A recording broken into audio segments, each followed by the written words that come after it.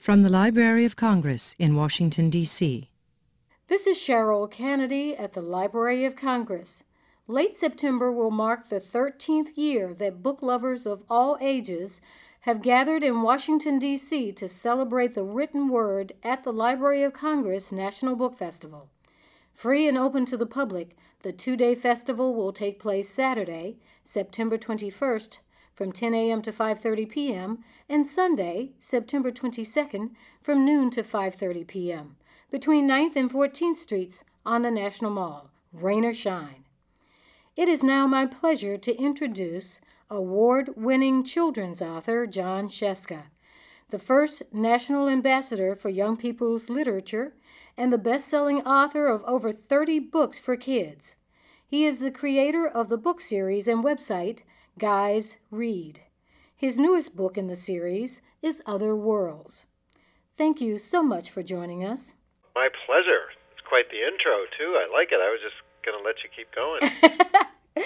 Now, your latest book, which will come out in September just in time for the festival, features 10 renowned writers, including the late Ray Bradbury.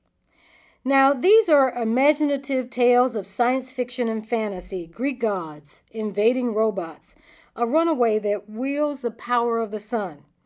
Now, you once said, you know that you are a writer if you are imaginative. What does that say about the writers of this genre? Because they must have had supercharged imaginations. Oh, this is such a great bunch of, crazy imaginations. And this book, Guys Read Other Worlds, is actually part of a bigger library of multiple volume set that I've been putting together just to really connect with boys and get them short stories that they love reading that might lead them to other authors. So already we've got in the library, the first volume was all funny stuff, humor. The second one was all thriller stories. The third was sports. And this one, sci-fi and fantasy, just like you said, goes all over the place. As the founder of Guys Read, which is a web-based literacy program for boys, you've made it your mission to motivate boys to read by connecting them to materials that they enjoy. Yeah. Now, what are the reasons that boys are having more trouble reading than girls? Well, it's a weird combination of nature and nurture.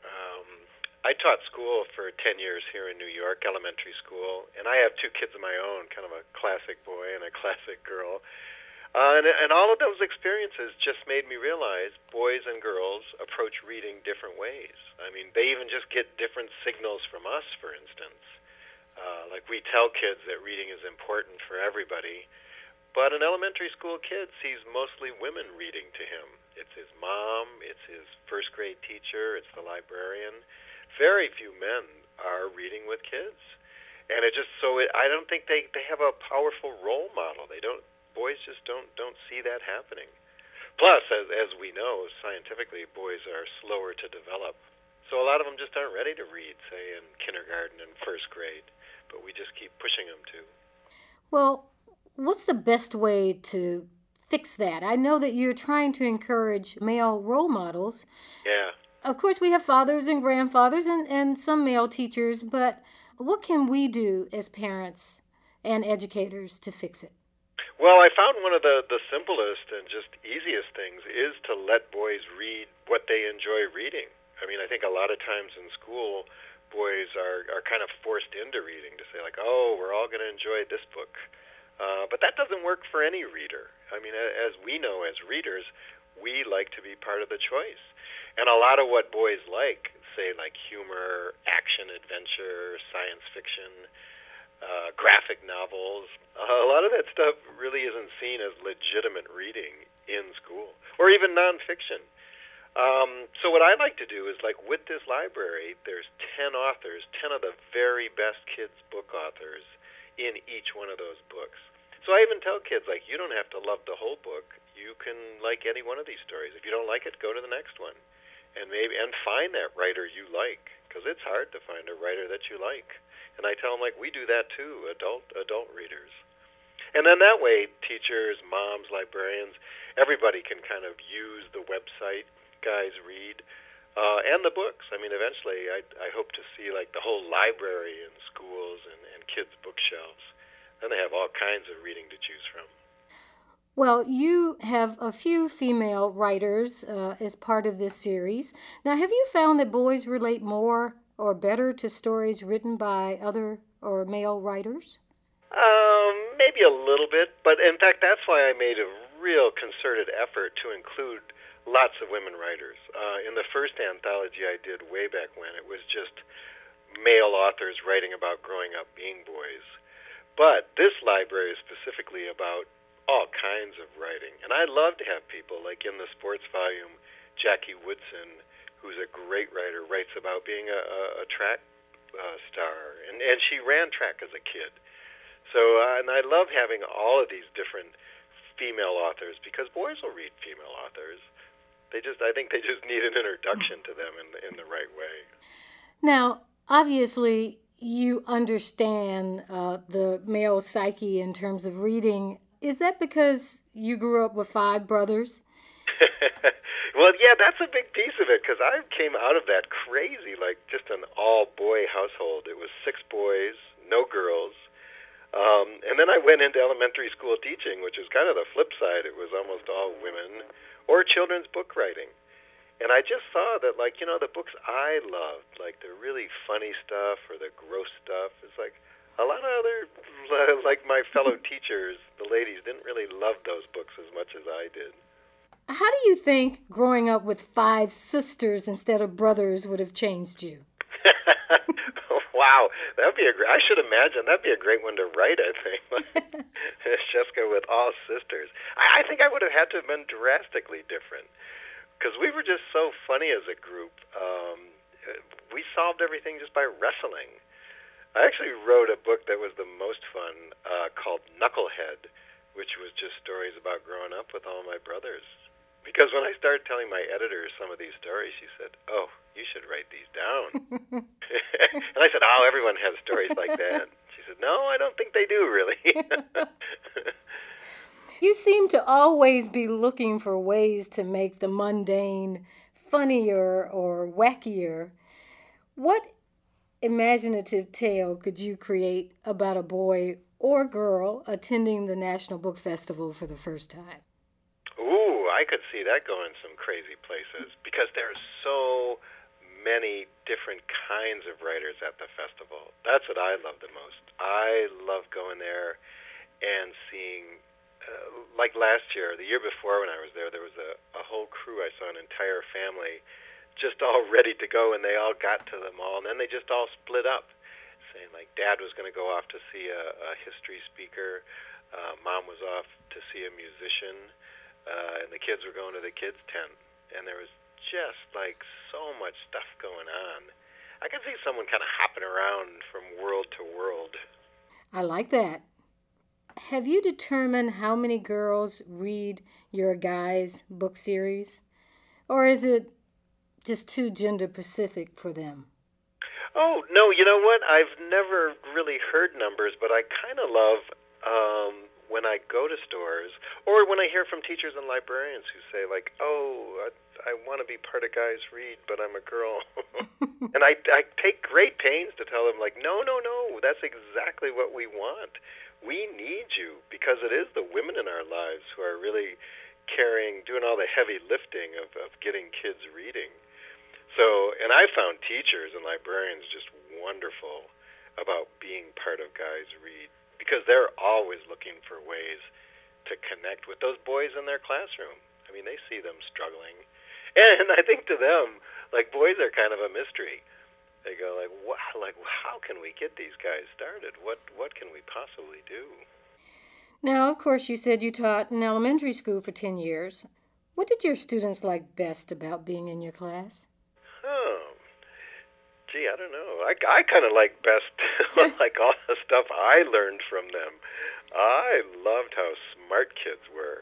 And I hope that they enjoyed like being in charge of things on their own or taking charge of their own learning. Because I think that was just the most exciting thing. I think one of the best days I ever had as a teacher was a day I kind of came down with laryngitis like kind of throughout the day. And by the middle of the day, I couldn't speak at all. And I had some of the best math classes because the kids were just in charge of everything. They didn't even bother looking at me anymore because I wasn't talking. So that was just, I mean, that's what I loved taking out of class. Well, I think I heard you say that you didn't mind the boys getting up and walking around as long as they were listening. Yeah, see, that's an interesting difference. And a lot of study has been done about the different styles of learning. And in general, I think I was just more comfortable with it, like kind of how sort of louder and more restless the boys are, just because I think it reminded me of hanging out with my little brothers. Like, I didn't care if they were, kind of crawling around in their seats, where I know some other teachers that would just drive them crazy. Like, you had to be sitting quietly. But I even remember being that kid in the back of the room, wiggling around and just thinking, like, oh, man, I can't sit here another second. I don't even know what they're talking about. Well, I was simply amazed to hear in an interview that you did that you were quiet in school.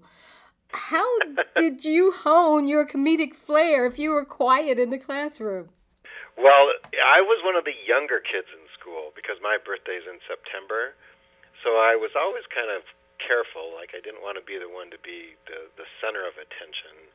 But I think I definitely honed my comedic skills at the dinner table at home because everyone had to kind of have a different talent. Like, my older brother, Jim, talked really fast, and he could really make a compelling argument for anything. He, in fact, became a lawyer, which is perfect for him. And Tom was just kind of rowdier. Greg had big, long arms to reach food. So I think it was more just like evolution. Like, that was my defense. I could get people laughing. Now, you actually described your childhood as a treasure chest of fun. Yeah. Is that one experience that sort of made you the kind of writer that you are today? Oh, yeah. I think all kinds of good things came out of just my experience in a big, raucous family like that. And that we were such a bunch of kids, since there were 6 of us, and we all fit in 10 years. No one was really keeping track of us too closely. like my mom couldn't watch us all the time, so we were out, exploring the sewers or peeing on the electric heater to see if we could put it out, or melting all our models and lighting them on fire, things like that, really, like mind-expanding kind of adventures. And things that you could write about later. Exactly. And I tell kids when I read them my stories from Knucklehead, I kind of love that kids listen to them, and first they just laugh, then they're kind of horrified, and I've had little kids tell me, like, don't you know that's dangerous? I said, yeah, I know, I'm sorry. But then I had one little guy a couple of months ago came up to me after I read a bunch of Knucklehead stories, and he said, oh, I could write stuff like that. I said, that's a great idea. Tell me all those stories about your family. I kind of love that kids are then inspired to do that. Explain why listening is important in getting boys to read. Oh, listening and audiobooks are a wonderful connection to books. I know some people still think of that as kind of cheating, and that if you're not doing the work of actually looking at the words and decoding them, maybe you're missing something. But there's so much wonderful stuff available on audio now, and that you can buy single stories for your iPad or for your phone. It's just kind of a great way to connect with storytelling. I mean, it's a great model for how to pronounce words. It's how a story is structured. I don't know, it's a nice helping hand for kids who might be struggling with any one of those pieces. But it's also great entertainment on its own. I know a bunch of people in my neighborhood here who are just crazy about audiobooks and listening to them all the time. Well, you can certainly count me in. Yeah.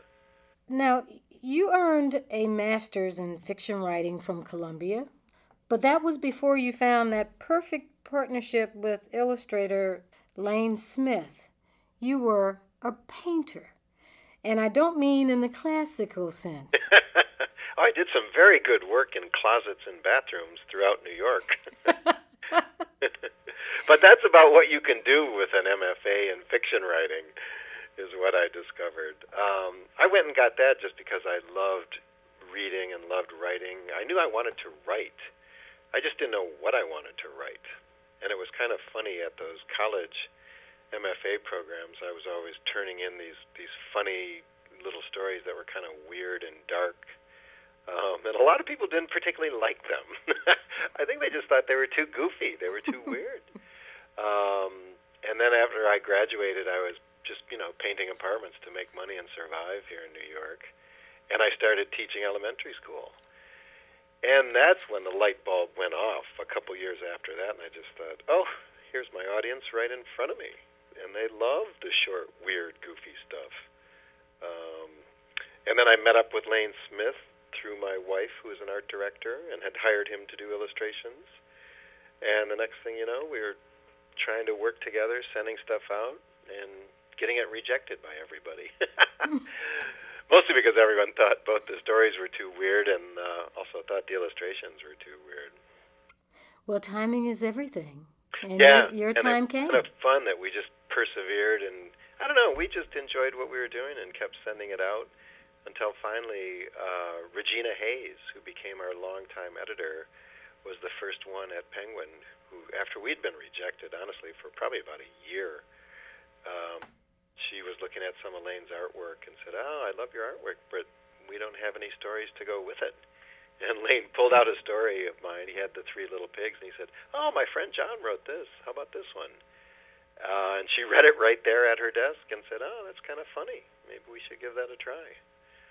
The library is celebrating the book. Last year, the festival theme was books that shaped America. This year, the theme is books that shaped the world. And the library is also sponsoring a writing contest along the theme, Books That Shaped Me. So can you share with us the book that you feel most influenced you as a child or as an adult? I think the book that most shaped me as a child was probably Go Dog Go. I think that was the first book that I discovered as a kid. Because in school I had been reading, they had been reading to us, those kind of dreadful Dick and Jane books, which just seemed bizarre to me. And I didn't even like the stories. They just seemed weird. I had no idea who these kids were. And they talked kind of weird, like, look, Jane, look, there is Spot. And I thought, who are these kids? But my mom read me Go Dog Go, and it was just a bunch of different colored dogs driving around in cars, showing each other their party hats, and then they have a party up in the top of a tree, which I thought, that is a great story. I mean, I didn't even know what a story was, but I recognized that, I think, as a great story. And that mixed with maybe Tristram Shandy and Don Quixote later in life just kind of informed my sense of, like, telling stories about telling stories and just kind of goofing around with storytelling and having a good time. Well, we certainly look forward to your appearance at the National Book Festival, which will be on Sunday, September 22nd. You will be appearing in the Children's Pavilion on that Sunday. And for more details, please visit www.loc.gov/bookfest. Mr. Sheska, thank you so much for an enlightening conversation. Oh, my pleasure. This has been a presentation of the Library of Congress. Visit us at loc.gov.